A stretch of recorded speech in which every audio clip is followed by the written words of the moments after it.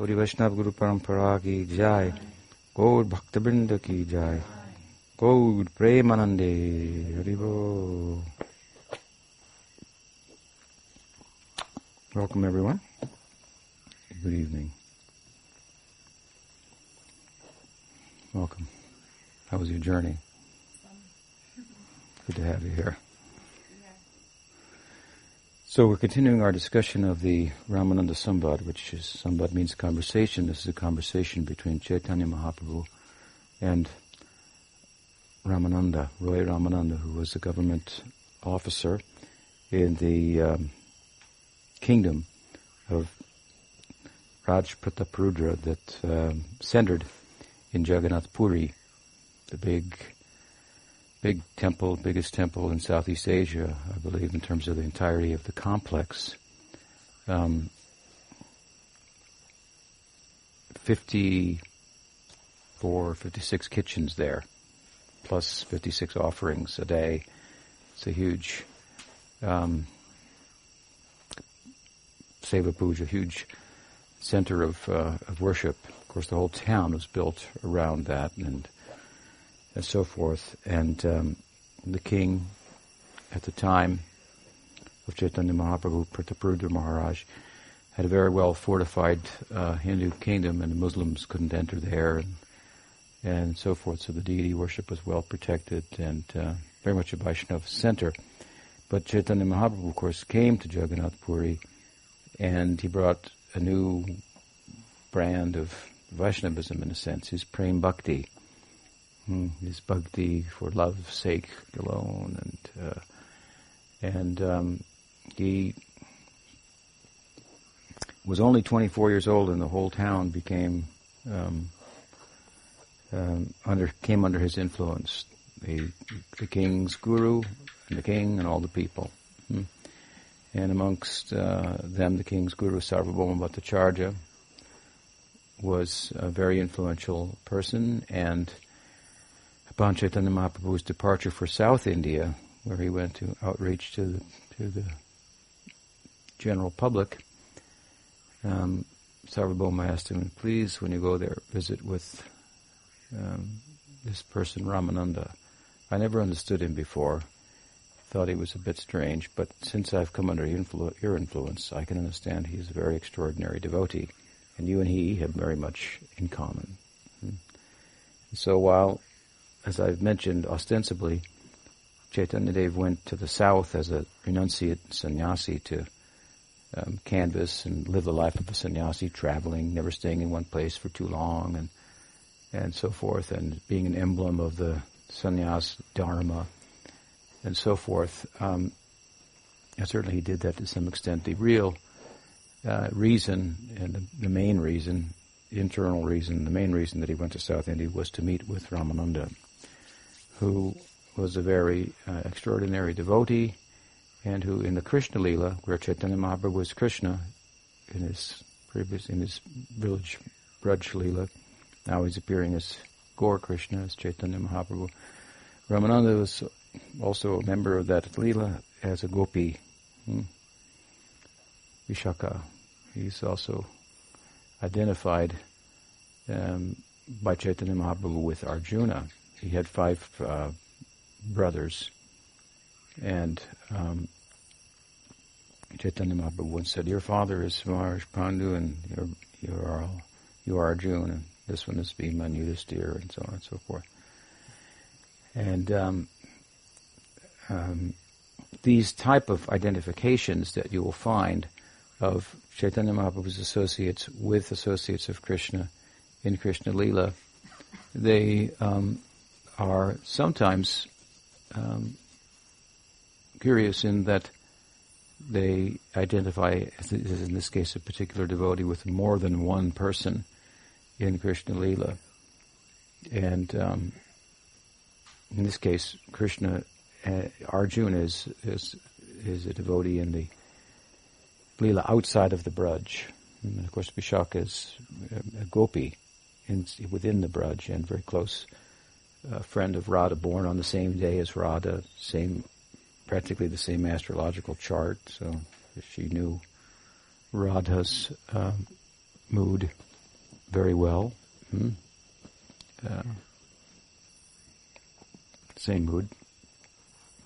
Lalita's mood is a little different. Lalita Sakhi, that is, in the Gaur Lila, that is Swarup Damodar. These two, Roy Ramananda and Swarup Damodar, they tendered to Chaitanya Mahaprabhu at the end of his Lila to help him enter into the Radha Bhava. But here it is Ramananda, or Vishaka Gopi, who's instructing him. Mahaprabhu was meeting him in South India at Godavari. He approached the sacred river Godavari and he went into a trance. He thought it was the river Jamuna of Vrindavan.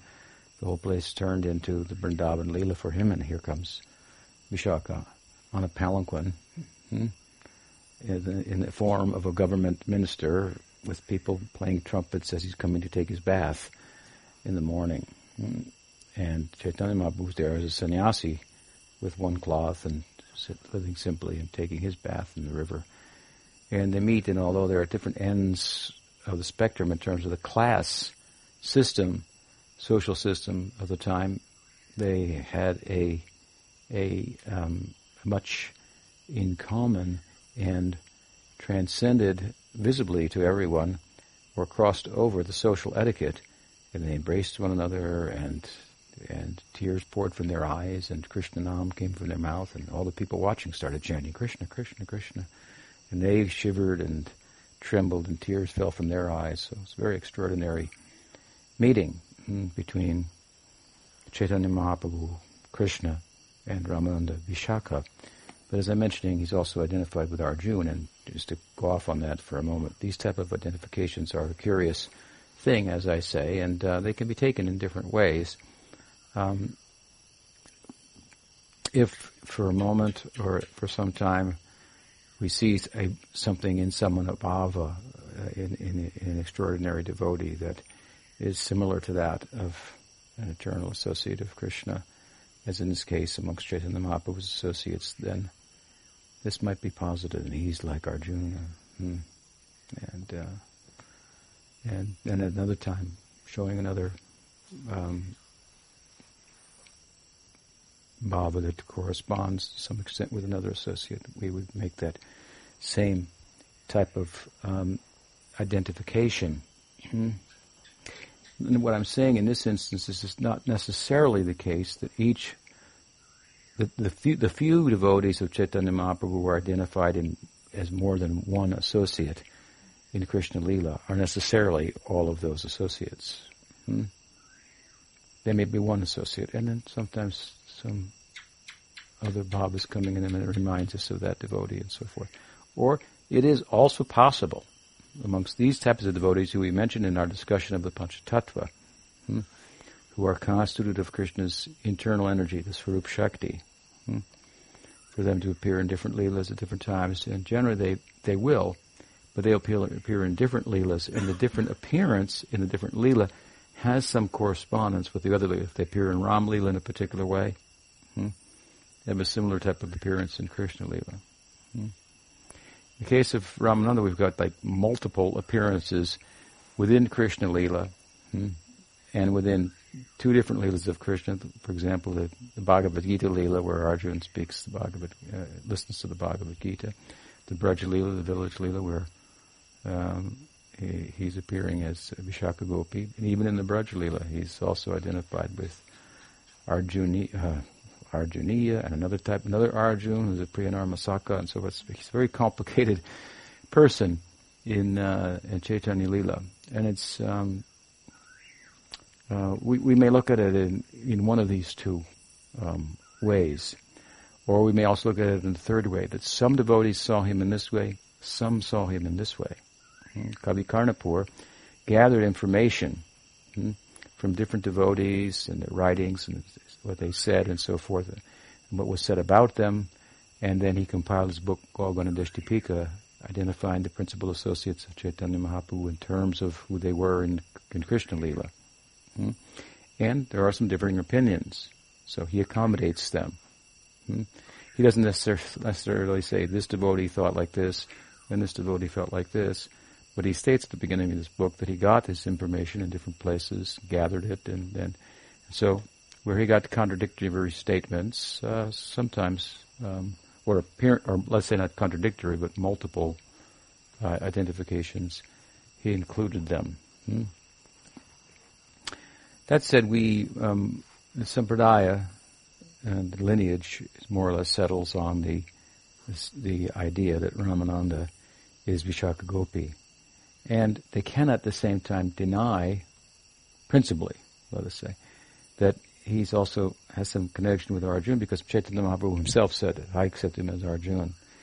So we might look at the Arjuna identification for a moment, as I have in my commentary on the Gita. When I come to the end there, I make the point that we have drawn from the Gita a very Gaudiya kind of perspective,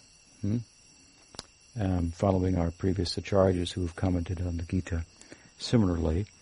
And ultimately we find in such commentaries the idea that Krishna, although he's speaking the Bhagavad Gita and Upanishadic wisdom to Arjuna and so forth, ultimately his speech is taking us to the Vrindavan Leela, to the Braj Leela, to Rag Bhakti and so forth. And we have good reason to look at it like that, and it's been commented on along those lines, as I say, by different acharyas in our lineage. And in my particular edition, I sought to give some support to that, how they could see like that. In my particular the principal way of going about that was to look historically at the Leela of Krishna, and the fact that, and locate, I should say, the speaking of the Bhagavad Gita in the context of the entirety of Krishna's Leela. Here he's appearing on the battlefield of Kurukshetra, and was he ever there before?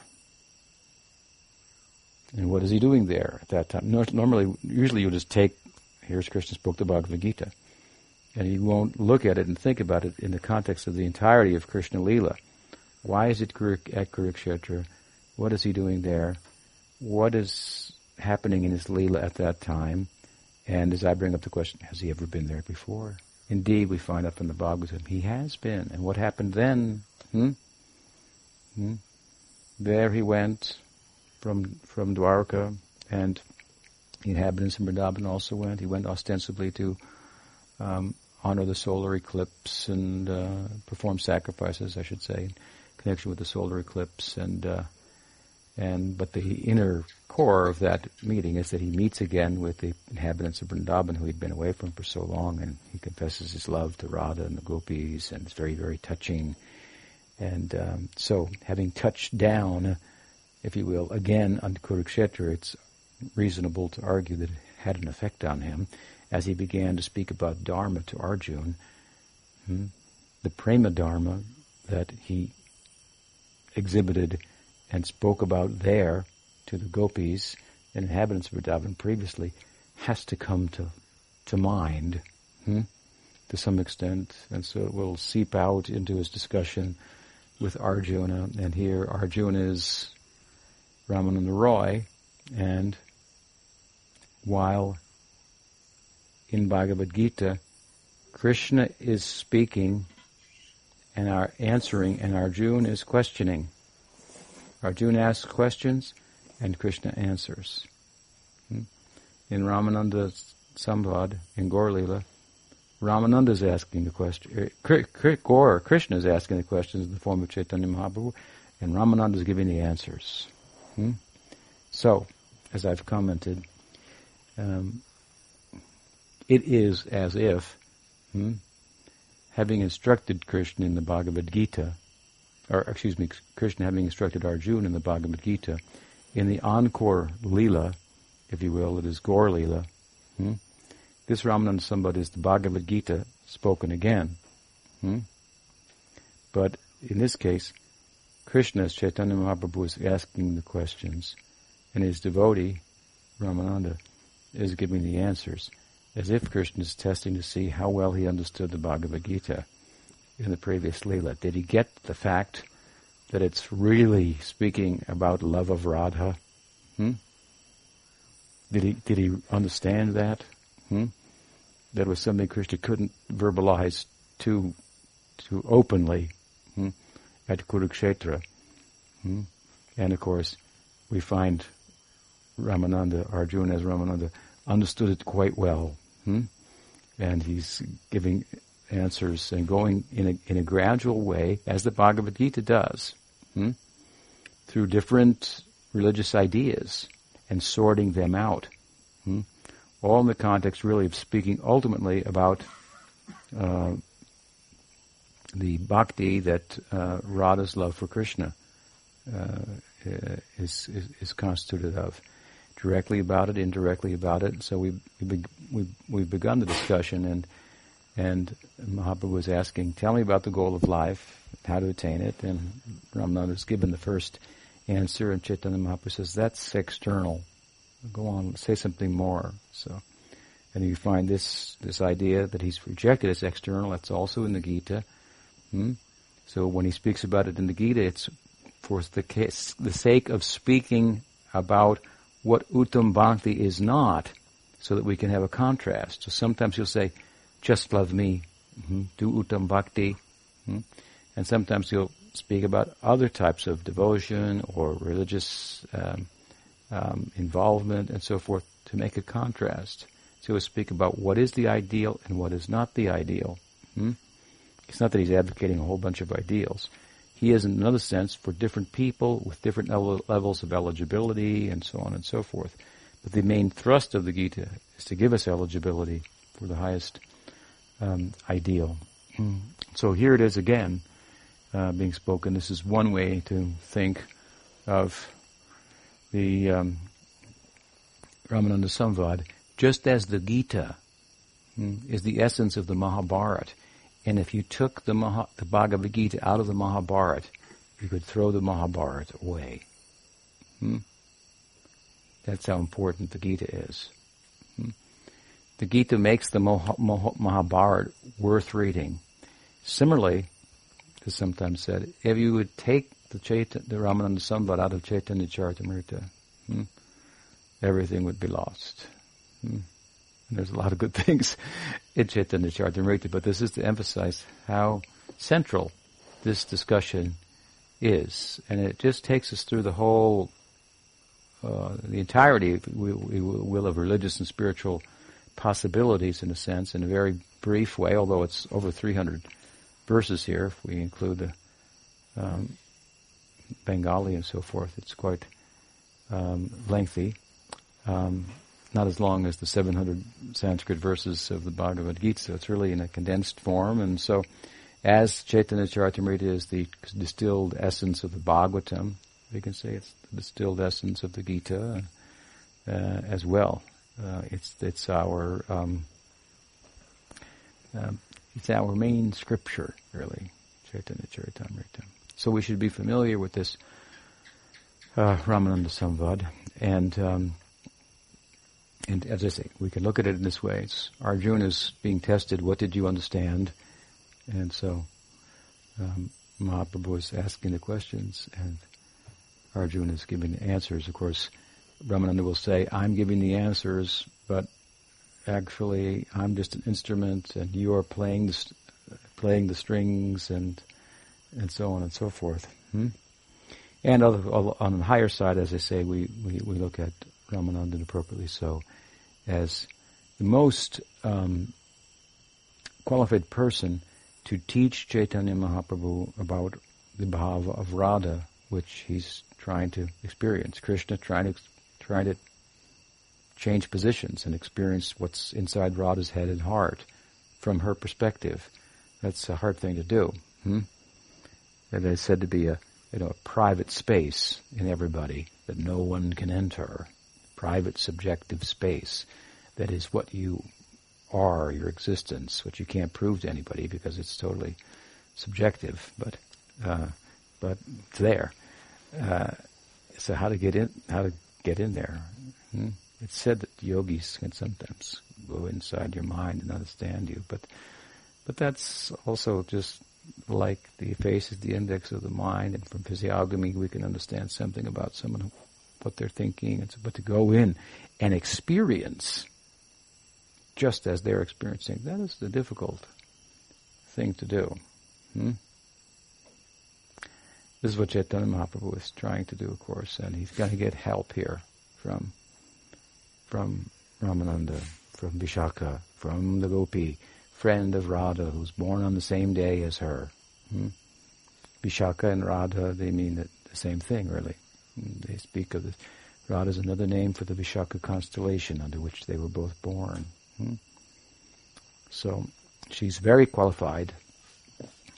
Ramananda, he is very qualified to be the teacher of Chaitanya Mahaprabhu and all these things. And arguably this is something that although Chaitanya Mahaprabhu is Krishna, knows everything, something he doesn't know about. That's what this whole Leela is about, to find out about that.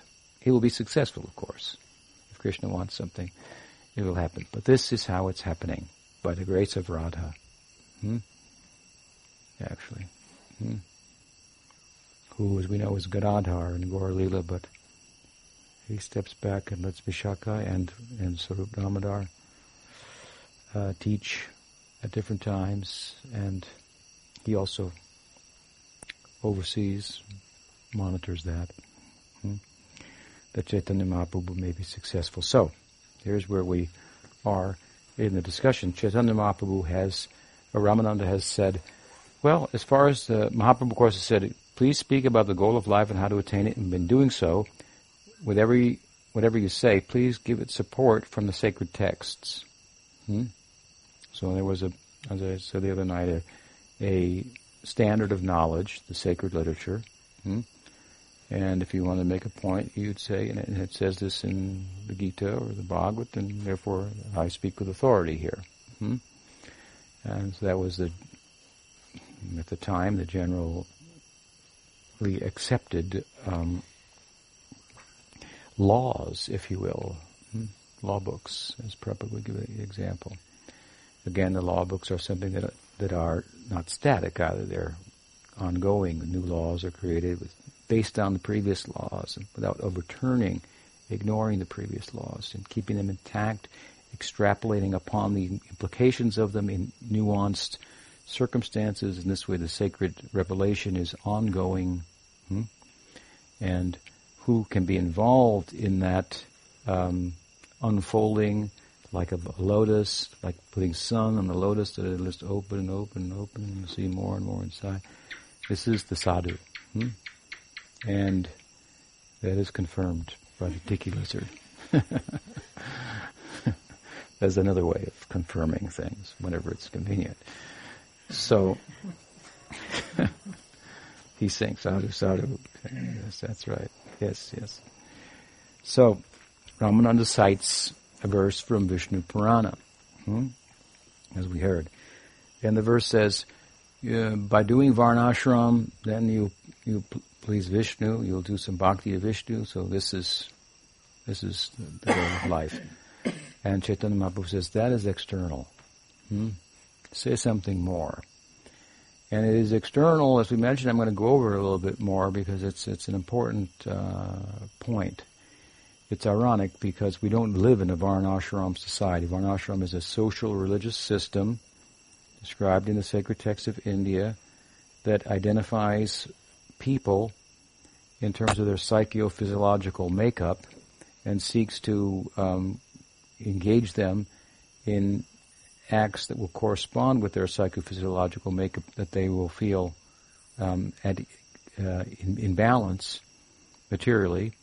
And the whole thing is compared, the social body is based in a very basic sense, divided into four: the Brahman, the Kshatriya, the Vaishya, the Sudra, with the head, the arms, the belly, the leg, and the body can't function without any of them. So they're all equally important. But they're not all the same, but they're all aimed at the same purpose. Ultimately, the Varnashram is aimed at pleasing Vishnu, as it manifested so theoretically from his body. Sometimes we say the world is the body of God. This is an interesting concept as one of his Shaktis. This is mentioned in the Gita. It's also a main point in the Ramanuja lineage, but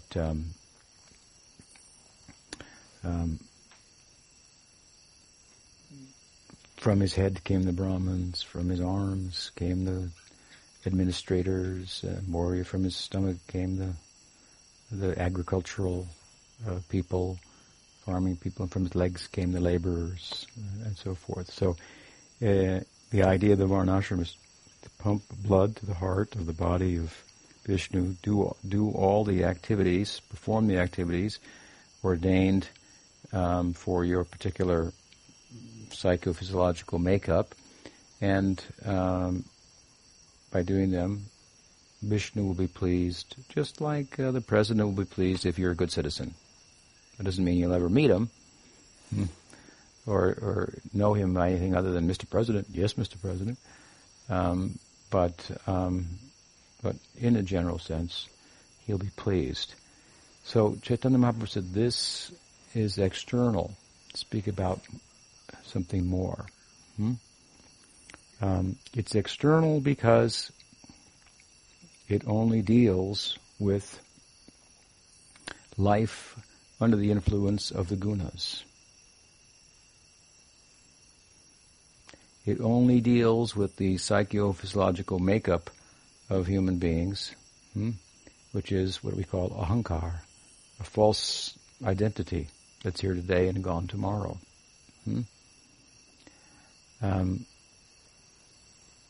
While Vishnu may be pleased with it in a very general way, that is, a very, very broad and minimal sense, doesn't mean it doesn't have value. Most people are only that, at best, interested in God. In a very gentle, I don't want to get too close. And if he'll help me out with the things I want to do, I'll really appreciate him a lot. I mean, I'll praise him like anything. If I can get the things that I would like out of life. This is keep him at arm's length and throw flowers at him and so forth. So some people say, as it seems to say in this verse from Vishnu Purana, that, well, if you do varnashram, you do Vishnu Bhakti. Why? Because in order to get the fruits of one's karmic pursuits within the system of the varnashram, well, Vishnu has to be pleased, which means you have to do them right. And then he's pleased. And so knowing that, people will want to please Vishnu. So how can you say there's no bhakti in varnashram when people in varnashram do develop a liking for Vishnu? We say because the reason that they like Vishnu in the varnashram is because he gives them what they want. It's like if years ago we used to go to Vrindavan in India when we were young, in Prabhupada's mission. And there was one bazaar, one shopping area called Loi Bazaar. It was actually a cloth market, a merchant. They had merchants would be like you have in the States. You have shoe stores, a bunch of shoe stores here, a bunch of clothing stores there. So there's a wool market. But, in the market there were a couple of people who sold deities and incense and things like that. So it was the closest market to where we were staying. So we would go to that market and we would buy whatever things we needed, cloth and so forth. And so these were Americans and Europeans, and these people in Loi Bazaar were starting to become wealthy. And so they were quite happy with that. And then the next thing you know, a picture of Prabhupada starts showing up in the shop, and with a garland on and, and all like that. So that Prabhupada's there. Hey, he loves Prabhupada. We'll go there and shop,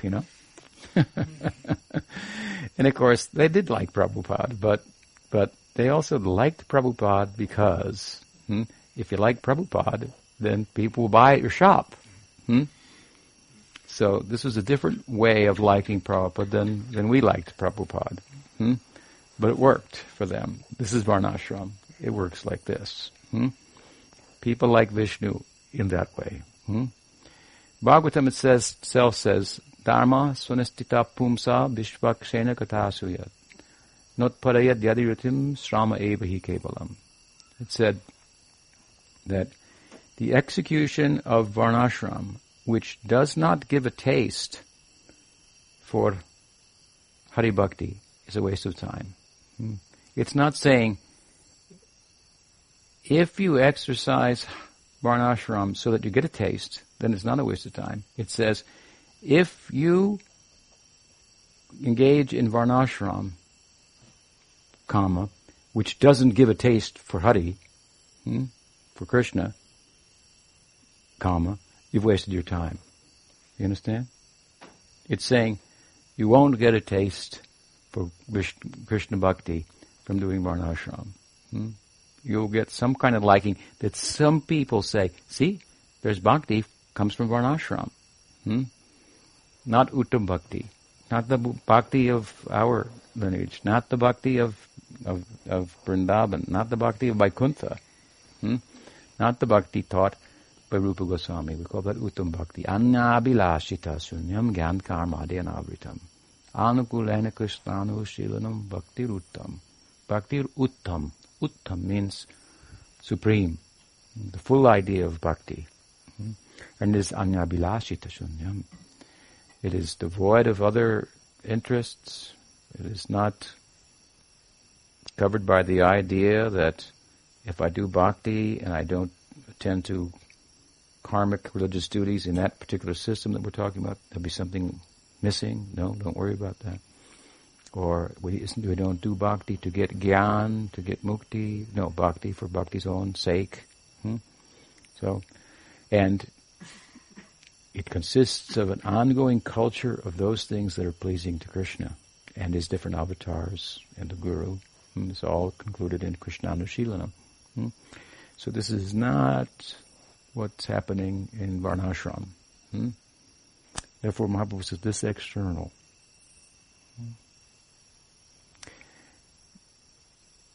He rejects it. He says, say something more. It's external again because it's only, what's it talking about? It's talking about the things that we want based on our psychophysiological makeup, which is an identity that's false. Now you think about that. How can the things that you want, based on a false sense of self, how can pursuing them, how will that please Krishna? What has that got to do with Krishna almost? So it's like, so disconnected. What will he be interested in? As I said, only Vishnu is interested in a general way like, okay, well at least they're happy. Like a father might say, well at least they're happy. They're living in abundance, they're following the basic codes of religious life, they're not impious and so forth, and so, something. But does it interest Krishna, who is trying to get Radha's attention, whose friends are assisting him, trying to help him to get Radha to allow him into the grove, and I mean, this is what does Krishna have to? Therefore, Krishna says, "Chatuvarnamaya ashishtam guna karma vibhagasa tasya kartaram apimam vidya kartaram avayam." This system I created, Chatuvarnamaya ashishtam. I'm the creator, the shishtam of this system, made up of Chatuvarnyam, these divisions, but vidya kartaram avayam. But I'm not involved in it. Akataram. I'm the non-doer. Avyayam. Avyayam. I'm everlasting. I'm an everlasting non-doer. I did this, but I'm not involved in it. Means it doesn't last forever. All the results that you get from varnashram are temporary. Brahma loka punara vartina arjuna. Even if you as we said the other day, even if you do varnashram perfectly for 100 lifetimes, and there are a lot of rules in it, you will get the post of Brahma. And the Gita Krishna says, from Brahma's planet down to the lowest, all of them are temporary.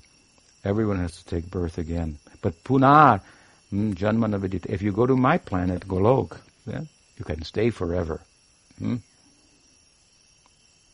That is a different thing altogether. So varnashram is external. Now, Ramananda's been asked to say something more. So, what does he say? We're going to go higher. And again, before we move on, the Varnashram idea, while it is a specific idea and a specific system, the general idea of it corresponds with the base level of orientation to a religious tradition. And what is the base level orientation to a religious tradition?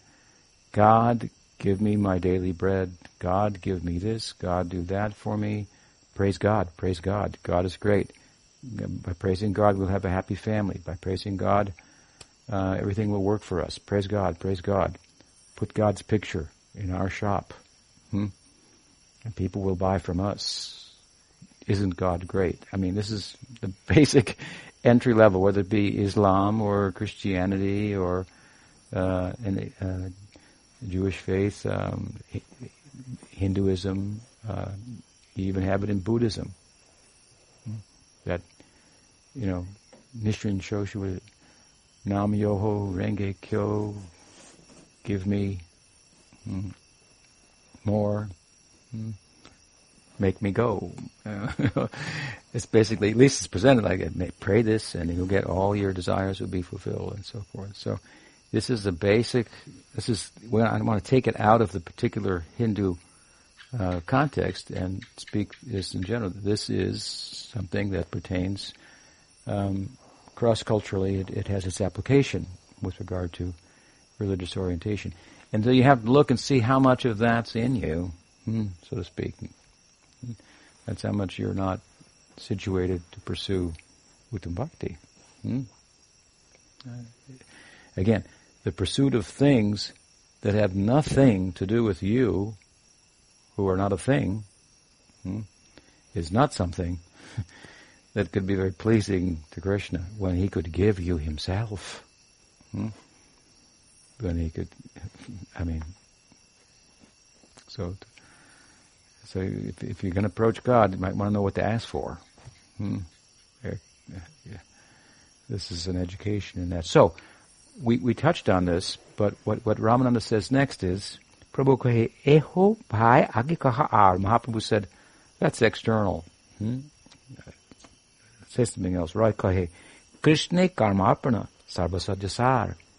He says, okay, then to do these ordained acts or karmic duties in accordance with your psychophysiological makeup in the Hindu system of Varnashram, without attachment to the results. You do the activity because it's supposed to be done, and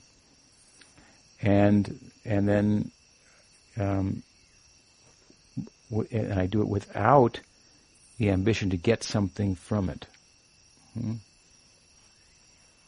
So this is like 1 in a million of people who will move from the general base level of religious orientation to this one. In this type of orientation, what we will get from Varnashram, you're following the Varnashram, but you're executing the various duties, but you're not attached to the results. What you'll get is Gyan. You'll get knowledge from that. Knowledge will help you to understand the difference between the body and the body-mind complex and yourself. That's what we mean by knowledge here. That kind of insight will start to come, because that will bring some balance in your life. Because instead of being engaged in activities with the pursuit of material acquisition that you may get by such pursuit, but that inevitably you will lose just by the nature of the acquisition. You understand? You will get it, and you will lose it. You'll get a lot of money, and you'll spend it. And the things you got for it will get old, and so on. So in that pursuit, while there are highs of acquisition, that make you feel like you've risen and become more, there are lows that correspond with them. And as high as it gets is as low as it gets. So when we live our lives in pursuit of the highs of material acquisition, getting the things we want, and so forth, you're setting yourself up for the depression that comes from losing them. Krishna says in the Gita that dukkha yonaevate, the womb from which suffering is born is attachment to things. So, problem, because you can't keep them, even if you get them, and so it's a setup for misery. So, if a wise person starts to figure this out and thinks, I did the Varna ashram perfectly for this many lifetimes. I went to heaven. I lived there for 10 million years. And here I am again, back on earth, still trying to figure out what to do and how to be happy, get a relationship, and so forth. And so, what am I doing here? Therefore, there's this other orientation to Varnashram. It starts to go in another direction, starts to move away from things and to focus on consciousness, that I am. That's a little closer to God than things. God is consciousness. We are a unit of consciousness. So we're getting closer. But Mahaprabhu says, that is external. Say something more.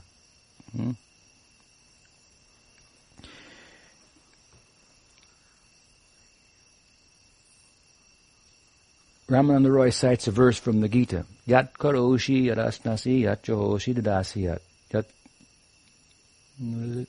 tapasyasi kunteya mat kurushva tat kurushva mararpanam. Whatever you do, whatever you eat, offer, give away, whatever sacrifice or penance you perform, do it for me. What this is speaking about is the Krishna karmarpanam. Krishna, he says, Krishna karma arpanam. Doing the karma for Krishna. As an offering to Krishna. Now, in the particular verse that Ramananda cited, he goes a little further beyond Nishkam Karma Yoga. Because Nishkam Karma Yoga, technically speaking, refers to what? Being within the Varnashram system and doing the particular duties that are prescribed for your particular status within it, without attachment to the results. We're not in the Varnashram system. There's no Varnashram here in Costa Rica. We weren't born in the system. It's not in place. And it's deteriorating and disappearing in India, largely. But the fact that people have different psychologies that predispose them for different types of activities and propensities, that doesn't go away. Even if we change the environment to and give everybody an equal environment, still everyone will kind of level off in terms of where they're at and what they feel comfortable with, and that will correspond with the nature of the combination of the gunas that their material self, their ahankar, is constituted of. The beauty of the Varnashram is supposed to be that it gives everyone an equal opportunity to ultimately transcend Varnashram by kind of making sense to oneself, as I said, and finding out why go after things, and then taking the second orientation, sakama, now nishkama. But here he extends the idea beyond nishkama, because why he says yat koroshi, whatever you do. So, point is that in the Varnashram, there are certain things that you have to do to get up in a certain way and do the Sandhyam 3 times a day, at the Sandhyam at morning, noon, and night. You offer the prayers, and there's 1,000,001 things to do in there. And so you do them all without being attached to the results. That is one way. You do them without being attached to the results. That's very vague. You do them without being attached to the results. So instead, now, do them without being attached to the results and offer the results to Krishna. That's a little more specific. Okay? But what about the other things that you do? Outside of the actions that are prescribed, that are to be done occasionally, nimitta karmas and nitya karmas that are always to be done, daily. The system is divided like that. What about the other things you do, like sleeping? Eating. How do you... so, to a more comprehensive karmarpanam, where you offer the karma, Krishnekam, is everything you do, you offer to Krishna. Whatever you eat, sleeping, you offer. I sleep, I offer to Krishna. I eat, I offer to Krishna. I drive, I offer my driving to Krishna. So this is what Ramananda is citing. Mahaprabhu rejects it. He says it's external. Why? Well, think about it. How can you offer your driving to Krishna? I'm not talking about being a devotee and driving to Liberia to pick up a devotee. That's bhakti. Because you're bringing a devotee to Dauji Gopal's lotus feet here in the Dham on the order of the Guru, and so that's a whole other thing. But we're not talking about Uttam Bhakti, Shuddha Bhakti here, right? We're talking about Nishkam Karma. So, you're living in the world, you're a guy and a gal, and you're going to offer everything that you do to Krishna. Okay, how do you offer your driving to Krishna? It's kind of vague. Say, Krishna, I offer you my driving. I'm driving, and I want us to think that this is an offering to you, and I'm doing it because it's supposed to be done, or what? It's quite vague. It's quite vague. Now you think about it like this. What I mean by this is, it's a very vague. What is Krishna on the other end, who you're offering it to? You understand? We often point out that bhakti, love of Krishna, corresponds with Krishna. Radha's love, that she is the embodiment of, corresponds with that two-armed cowherd playing the flute, wearing the peacock feather, and so forth. Her giving, you understand, which is her love, has a corresponding object. Her giving, in Radha's love, we find Krishna. Okay, now you're going to offer your driving and your sleeping to Krishna. What kind of Krishna are we going to find in there that corresponds with that? You might have the picture of Krishna, and think like this, I offer to Krishna. But you see, the act itself really doesn't correspond with Brajendranandan Krishna. It has nothing to do with him, practically. You follow? It's not like chanting his name that has something to do with him. Offering, the prepared food in certain ways, and as opposed to be done in archan to Krishna, offering incense to Krishna. That has your concept of Krishna starts to become more specific, not vague. So therefore, this nishkam karma, although it says we offer to Krishna, it's very vague. The idea, the conception of Krishna that corresponds with it really lacks specificity. And so you may think Krishna, and he's the universe, and I offer my driving to the universe. And Krishna is the universe. It's not untrue. It's the body of God in one sense. That is going to give you a very different result, you understand, than chanting Hare Krishna, for example, with proper sambandha gyan, proper conceptual orientations to what that is, and so forth. Very different result. Therefore, Mahaprabhu says, that's external. I reject that. I'm not interested in that. Say something more. And it sounds good, doesn't it? Offer everything you do to Krishna. Everything you do, whatever, everything offer to Him.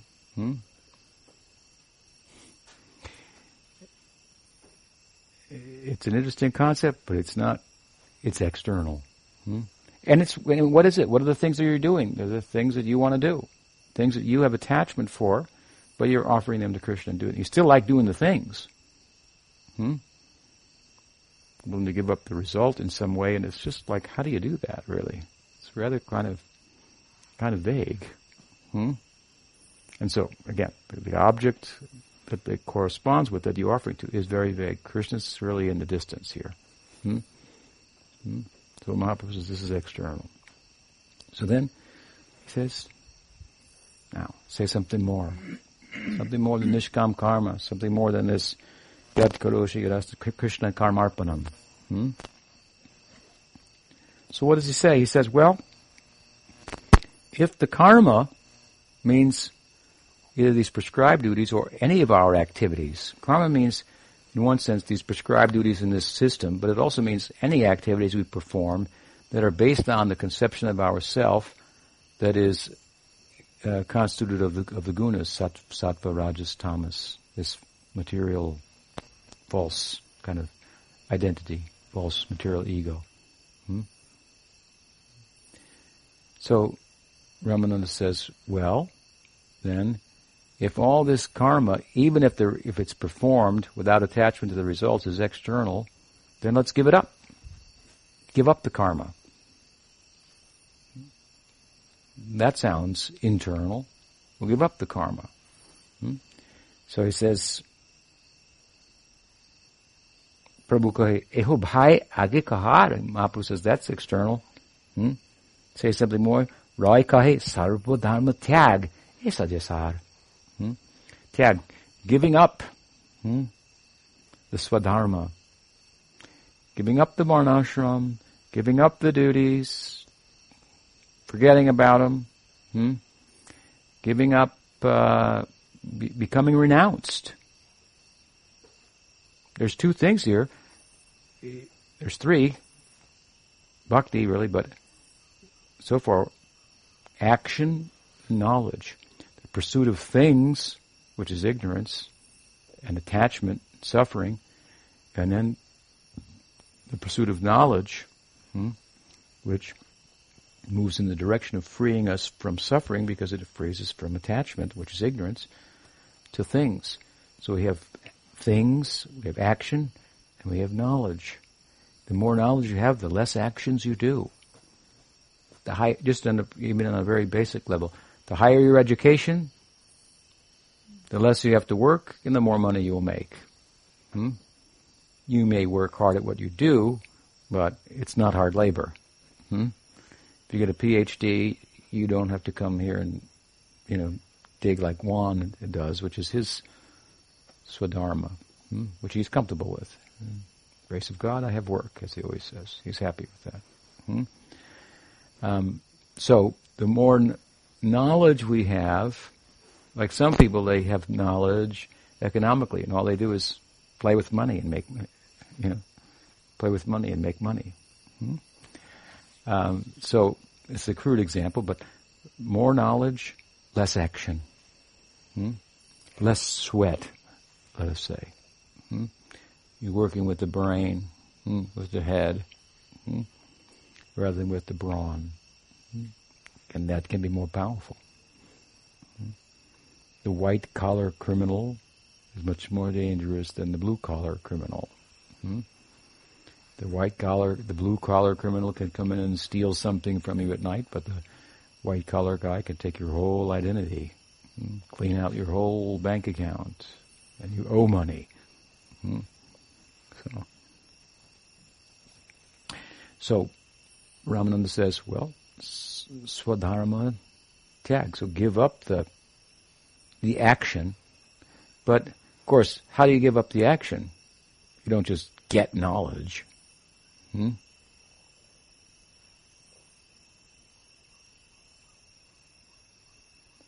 Right? So that's a little dangerous. Therefore, the system would be that you do the nishkam karma until knowledge starts to come, and as it comes, then you can appropriately move away from the varnashram altogether. You can sit as a sannyasi, meditate, be a contemplative. You're now above the system of karma. You're arguably not generating anymore. You're burning up the karma that's due that hasn't manifested yet, and you're waiting for the karma that's manifest in the form of your body and psychology to play itself out. Going in that direction.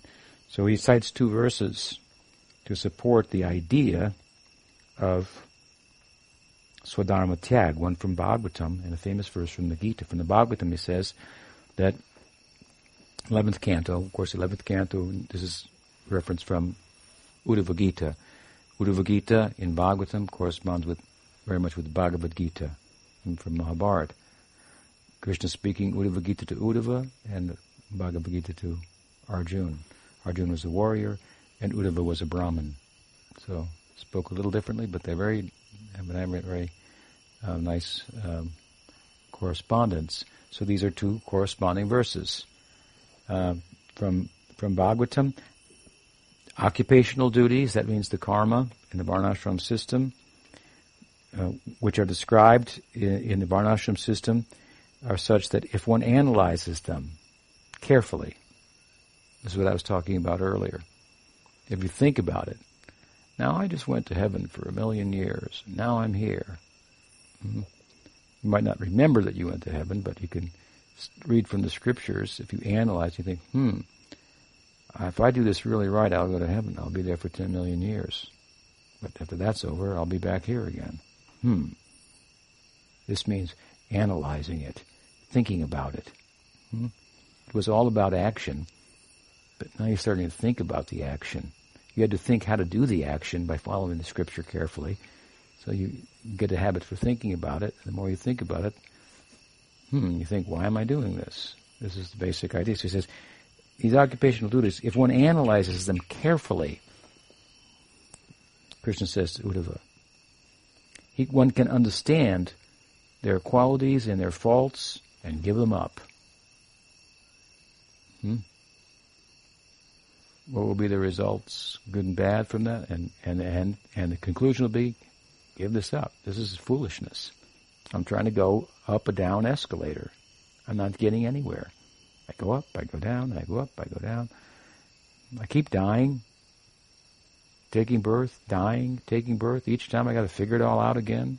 It's just like complicated and difficult. So, one who understands the faults and qualities gives them up, and gives them up, and decides to do bhakti to Krishna. Bhagavatam says, this person is a first-class person. Sounds good. Right? The corresponding verse from the Gita, perhaps the most famous verse of the Gita, Sarvadharman prityaja mam ekam sharanam braja. Aham tvam sarva papedu mokshayishyami masucha. Krishna says, give up all kinds of karma, prescribed actions in the varnashram, sarvadharman prityaja, and take shelter of me. I will protect you from anything that ordinarily would have affected you adversely for having foregone the karmic duties. Don't worry about it. That's what Krishna says. Because you might worry, if I pull out, these are prescribed duties for one in that system, then what will become of me? There are bad reactions if you don't do the things that you're supposed to do. So don't worry. I'll cover for you. Mahaprabhu says, that's external. Say something more. What is the problem with this? Of course, now, what Krishnadas is doing here, of course, is taking us up this ladder, and he's citing different verses. He's cited from Vishnu Purana, he's citing from the Bhagavatam, he's citing from the Gita.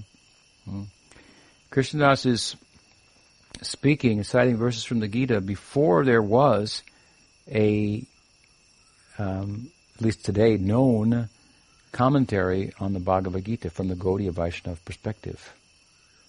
The first commentary on the Bhagavad Gita in our lineage comes from Vishwanath Chakravarti Thakur, who was, a couple hundred years after maybe Chaitanya Mahaprabhu. At least 100 years, or more than 100 years. Even Caitanya-caritamrta is coming maybe 60, 50, 70, 80 years after Chaitanya Mahaprabhu's appearance.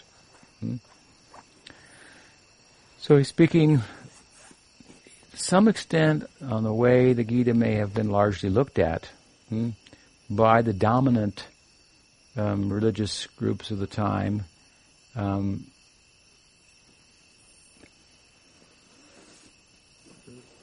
and particularly like the Advaitins look at this verse of the Gita. Sarvadharma Prityaja means sannyas. Sannyas is an anga of Gyan, a limb of the Gyan Marg. It's not a limb of the Bhakti Marg. So, amongst the Advaitins and the Smartas is the Varnashram sector of the Advaitins, and the Sannyasis, the mystical, renounced section. They transcend it. They have knowledge, wisdom, inner insight about the nature of the self as if it were matter, so they give up. They transcend the karma, and they don't have a draw for that karmic activity, so they're safe, kind of. At least they think they are. They hope they are. And they're foregoing the material desires and trying to dissolve them by their practice. And they are, if it's done right, they are considerably dissolved by the niskam karma that helped them to go in that direction. So sometimes this verse is translated more about being about sannyas and dharma tyag, giving up the dharma marg, coming to the gyan marg. That's how Shankar would interpret it. Come to the gyan marg. Surrender to Krishna, who is the unborn within you. That kind of take that Prabhupada didn't appreciate so much, or at all. That's one way of looking at this and saying, then I can see why he's saying that. And that's short of what Gaudiya Vaishnavism is about, what Mahaprabhu came to distribute and so forth. But also, even in a general sense, again, if you give up the Dharma marg because of Gyan, and you take shelter of Krishna, what does it mean to take shelter of Krishna? It's kind of vague. Krishna says, take shelter of me. So it can be interpreted in a Gyan kind of context. Or, if that shelter of Krishna that you take constitutes bhakti, like the Bhagavatam verse is saying, what kind of bhakti then? There are different kinds of bhakti. What kind of bhakti? And arguably, if you come from karma marg to Gyan marg as a sannyasin, and you're going to do bhakti, what kind of bhakti will you do? We will do bhakti mixed with Gyan. Gyan Mishra Bhakti. Not Shuddha Bhakti, not pure bhakti, but bhakti for mukti.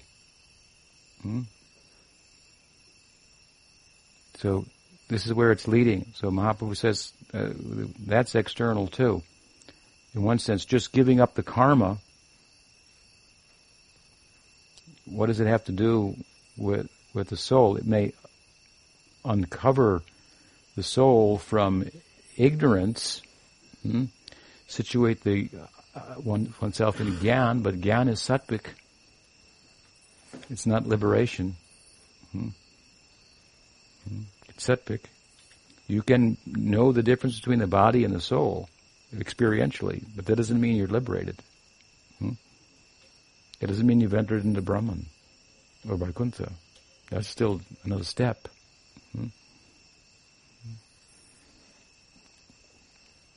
So if you give up the Dharma, it has a negative context.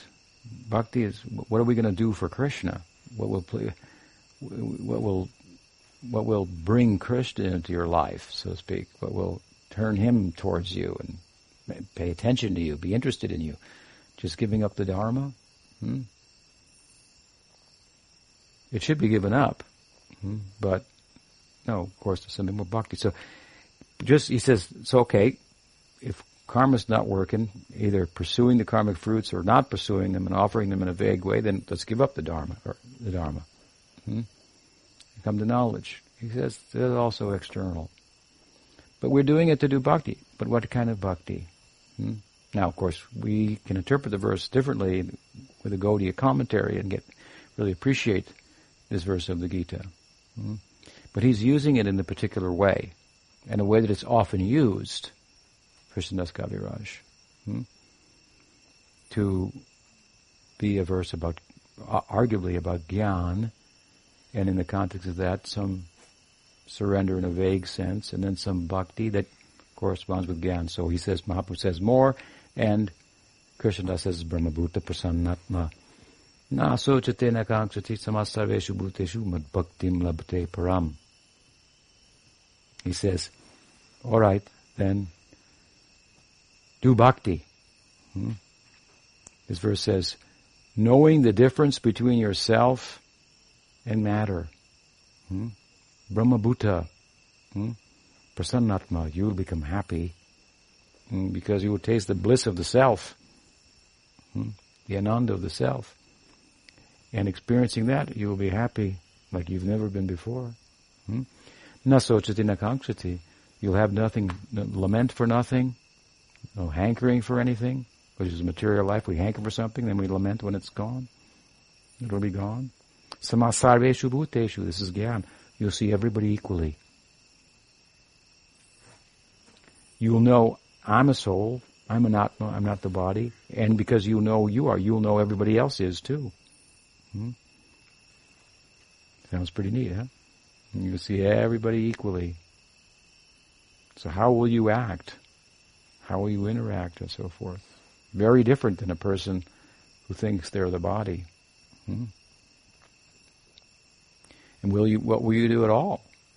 Will you interact with sense objects to get pleasure from them? When you're getting the pleasure of the Atma, it's unlimited in comparison to the happiness of material attachment and things that really, looking closely at, is suffering.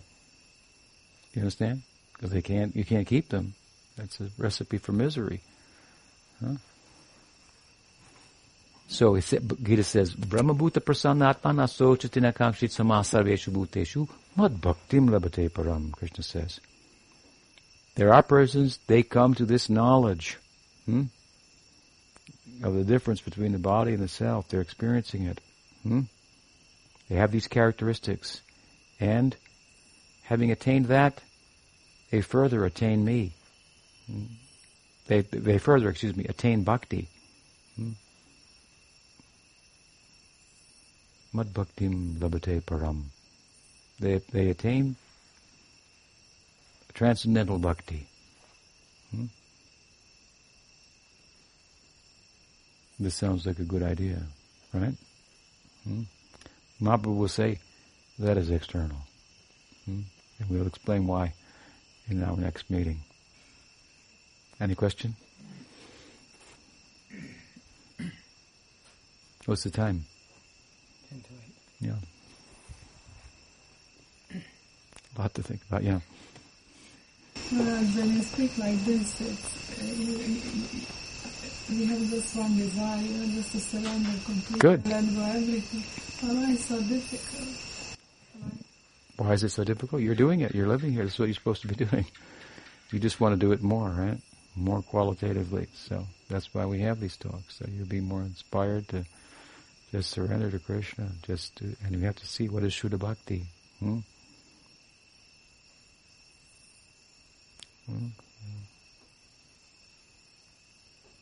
It's difficult. It takes some time to get the full result. But it's not difficult to chant Hare Krishna. It's not difficult to take prasadam. Is it difficult to cook?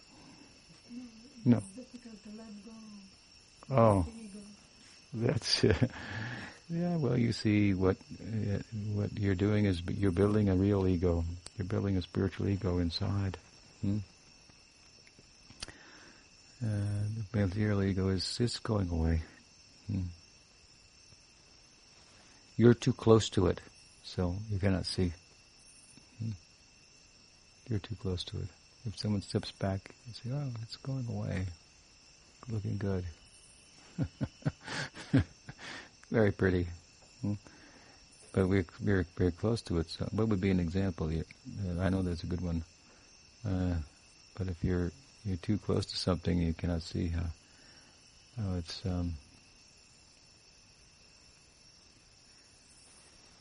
We used to live in a house as devotees in St. Louis. It was on a block.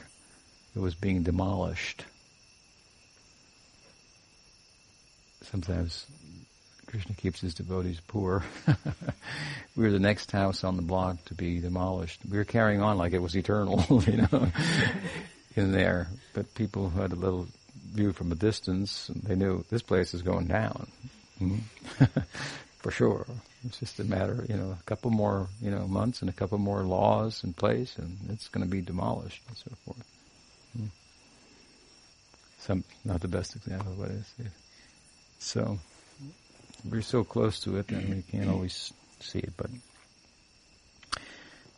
habits formed in youth are difficult, to overcome. So, we've been habituated materially for eons and eons, so now this opportunity comes.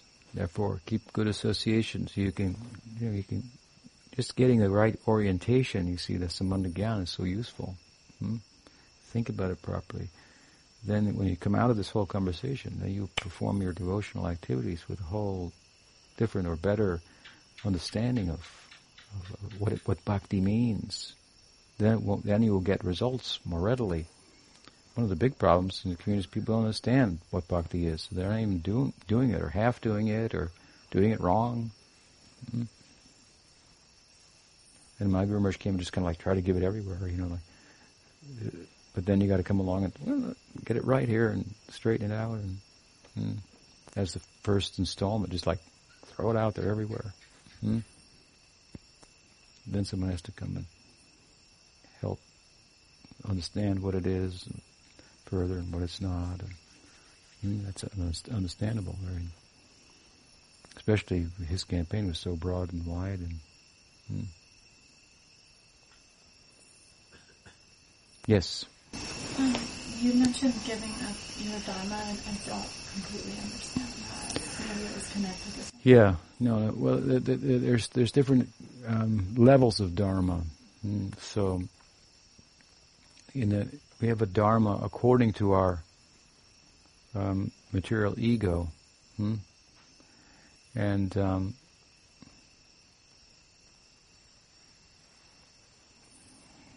that it's a swabhava, a nature, so to speak. But it's temporary itself.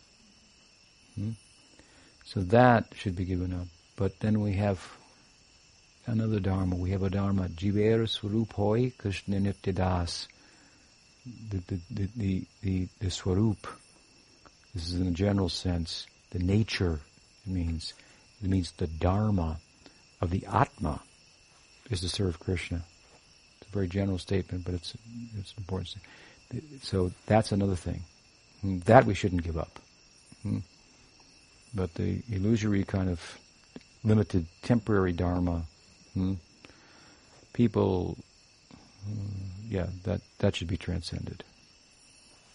Anything else? Yes. Yeah, the verse, Yat Kurushi Rashnasi, this one is very abstract. Give up, whatever you do, whatever you eat. So there in the Gita, I think the verse before is it made as a contrast? Because the verse before, I believe, is the Patram Pushpam Param. Yeah, that is Shuddha Bhakti. And there you see what's given is practically nothing, but the whole heart has to be given. You can give water, flower, fruit, but what Krishna is really asking, twice he says it in the verse, Patram Pushpam Palam Toyam Yo Me Bhakti Prayachati Tadaham Bhakti Paritam Ashnami Prayatatmana. twice he says, with devotion, give me fruit, a flower, a leaf, water. It's nothing. You have to have water just to live. Offer me some water with love, I will drink it. Offer me flour with love, I will eat the flour.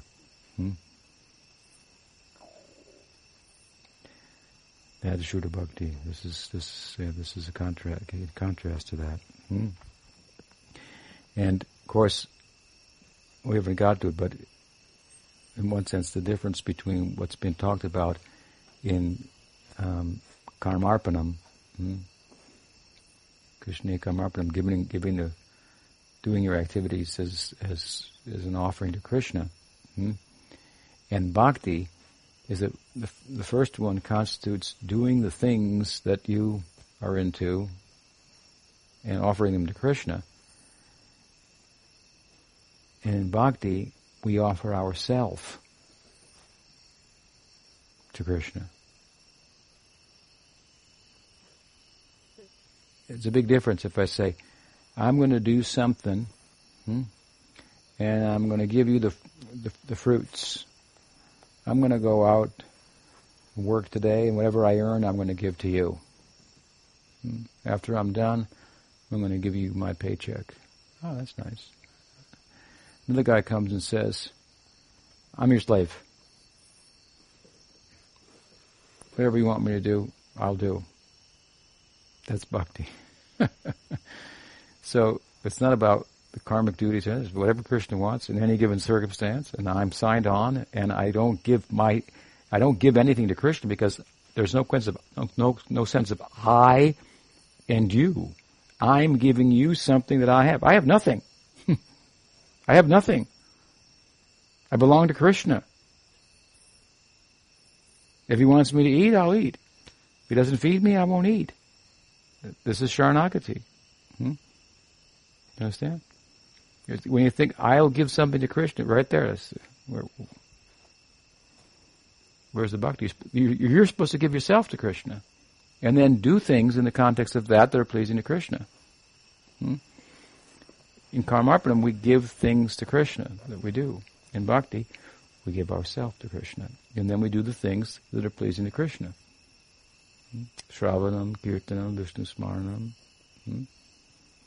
It can be done as a monastic, it can be done as a householder too. In a house, that's the generosity and the power of Bhakti. In the householder life, we understand that I have a certain emotional, psychological makeup that makes me feel that without a family, I can't feel whole, so lacking. Therefore, I will enter into that, and then I will do that very nicely, because I understand I need that to feel whole, that I may just do Krishna's service.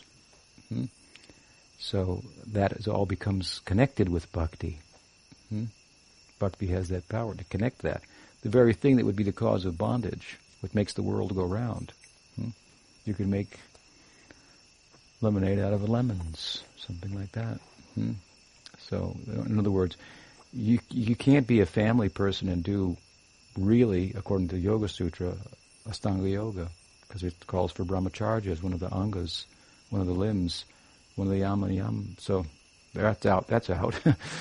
And Gyan Marg also, which is even more abstract, way more abstract than the Yoga Marg, requires brahmacharya. So, because those things are world, the relationship between the sexes is making the world go round. So you want to stop the world, stop samsara, you want to get off, so stop fueling it, right? But bhakti, you see, is very powerful, very generous. It can turn even that which would perpetuates the world into something that perpetuates transcending the world. But to be a good householder, that's, an art, just like it is to be a monastic. So we sign on that we are a pair, and we are servants of our guru, and what's more important to each of us is pleasing our guru. So we're on the same page. We can, that's the end of all arguments there. Right? Yes, it's final. Well, whatever the guru wants, that'll be best. So, okay. No, end of arguments. And then, of course, in that situation, we're going to need some livelihood. So we're going to need to do some things, and we're going to need some recreation too. Just like monks need a little recreation, not much, but something. So you have to be honest about that. You do, and then above and beyond what you need for a reasonable lifestyle, from which you can earnestly and enthusiastically engage in bhakti, in terms of, for example, let's say income, and you give that to the mission for Vaishnava Seva, Guru Seva, Krishna Seva, and so forth. Then the whole, you have this relationship between the monastics and the community of householders, that everybody's on the same page, so to speak, just doing it a little bit differently. And we need all the parts. So it's not that a householder can't be a Sharanagata.